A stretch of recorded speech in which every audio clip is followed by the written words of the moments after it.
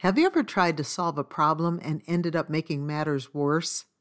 That's what happens when we try to operate in our own wisdom without doing things God's way.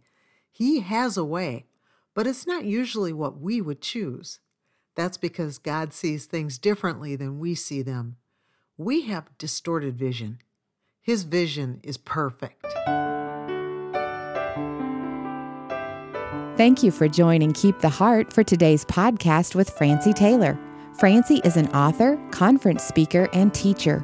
She is passionate about teaching what to do with what we learn from God's Word. Now back to today's valuable study. If you've ever heard me teach at conferences, you know that I'm a huge fan of reading a proverb a day. It's just so life-changing.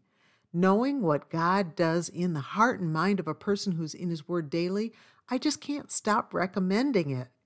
God wants to teach us how to live in this moment in history. This is where we are. This is when we were born to live. We're here by design and on purpose. The problems we face are just part of the script of life in a fallen world. Proverbs chapter 4 is a great chapter for learning how to solve problems. We don't have to solve problems unwisely. God left us with instructions that apply to anything that comes up in this life, because life is really just a rotation. Ecclesiastes 1:9 tells us so. Listen to what it says. The thing that hath been, it is that which shall be, and that which is done is that which shall be done, and there is no new thing under the sun. We don't have new problems. We have old problems in new wrapping paper. Let's look at some ways that we can prepare our hearts and minds to become more effective at problem solving. We're going to be in Proverbs chapter 4 for this study. First, we need to have good hearing. Proverbs chapter 4 verse 1 tells us this: "Hear, ye children, the instruction of a father, and attend to know understanding." The word hear isn't limited to just listening. It means to hear with attention, and it also means to obey. We know a lot, but what are we doing with this knowledge? That's usually the breakdown in problem solving. We know, but we don't do. One of the greatest obstacles to paying attention is overcoming distractions. What's distracting us from hearing God? Name it. How many times have you sat in church with your phone out, supposedly with the Bible app up, but actually checking text messages or worse, scrolling through Instagram?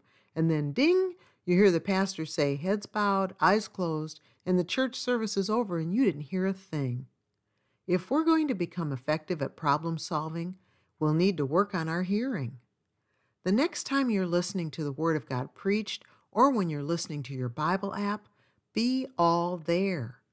Paying attention is intentional, and it helps us to grow in wisdom and understanding. The next problem you face may be addressed in the very next sermon that you hear or don't hear.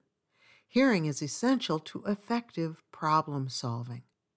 A second thing that will improve our problem solving is this: wisdom. There are times in Scripture when you can just tell that God is really trying to drive a point home to us, and Proverbs chapter 4 is one of those times. The passage in verses 5 through 9 not only tells us to get wisdom, but it goes on to tell us what getting wisdom will do for us.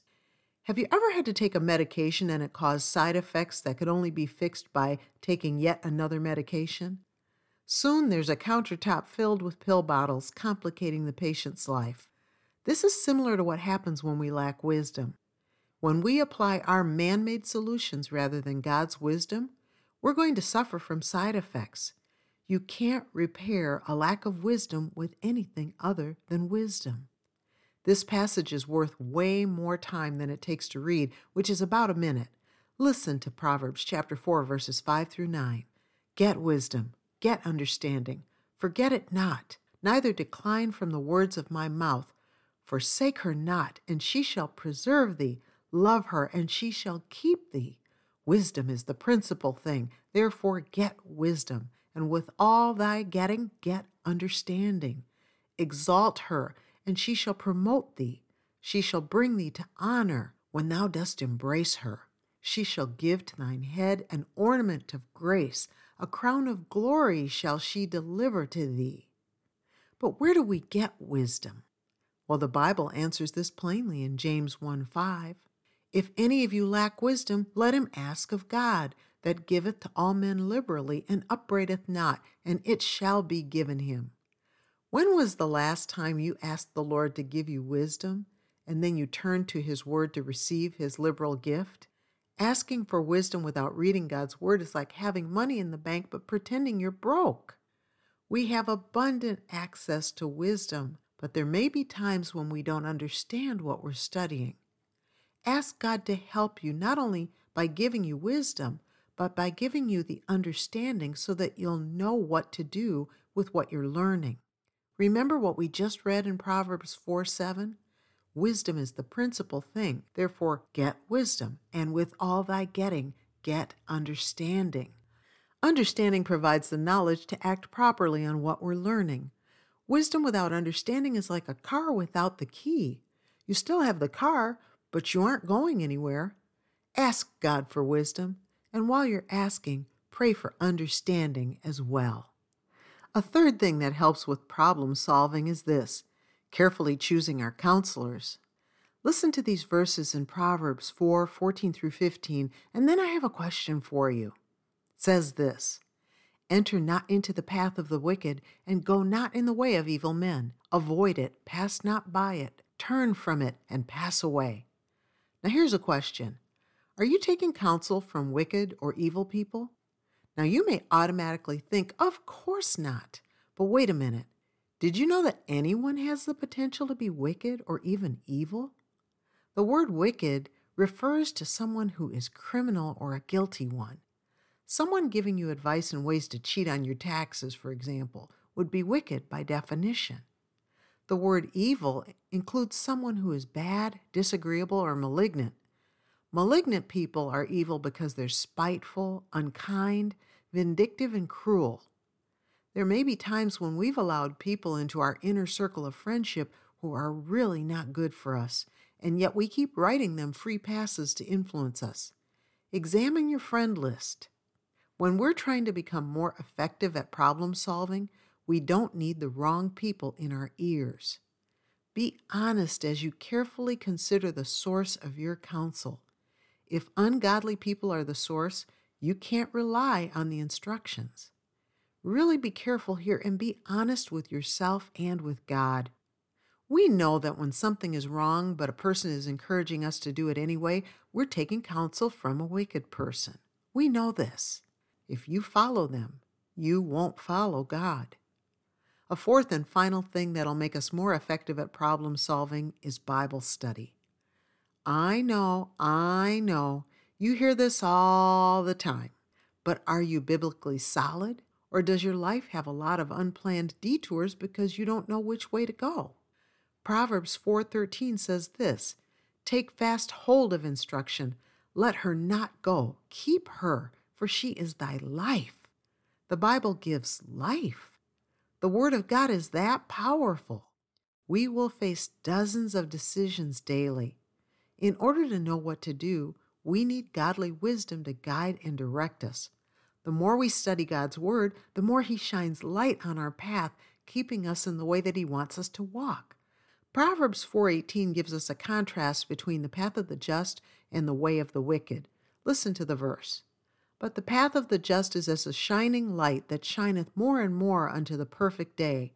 The way of the wicked is as darkness. They know not at what they stumble. Bible study teaches us the difference between the path of the just versus the way of the wicked. Without this knowledge, we could accidentally end up on the wrong path. If you could see a video of the difference between your life with the Bible and without it, you would increase your time in Scripture this hour. God sees our lives from beginning to end, and He has provided a way for us to make wise choices and decisions. We simply have to do what it says in Proverbs 4:20. My son, attend to my words, incline thine ear unto my sayings. In other words, our job is to show up, pay attention, and apply. Effective problem solving is a lot like good housekeeping. It's easier to clean as you go than to make huge messes and then take a long time to clean them up. God wants to teach us to live in the clean as you go mode, where He teaches us and we follow right away. We live healthier spiritual lives when we're doing things God's way. Here are 2 great verses to remember as we're learning how to become better problem solvers. They're found in Proverbs 4:26 through 27. Ponder the path of thy feet, and let all thy ways be established. Turn not to the right hand nor to the left. Remove thy foot from evil. To become effective at problem solving, we need to pay attention to where and how we're walking. You've been listening to Keep the Heart with Francie Taylor. Subscribe to this podcast and be sure to follow Keep the Heart on Instagram.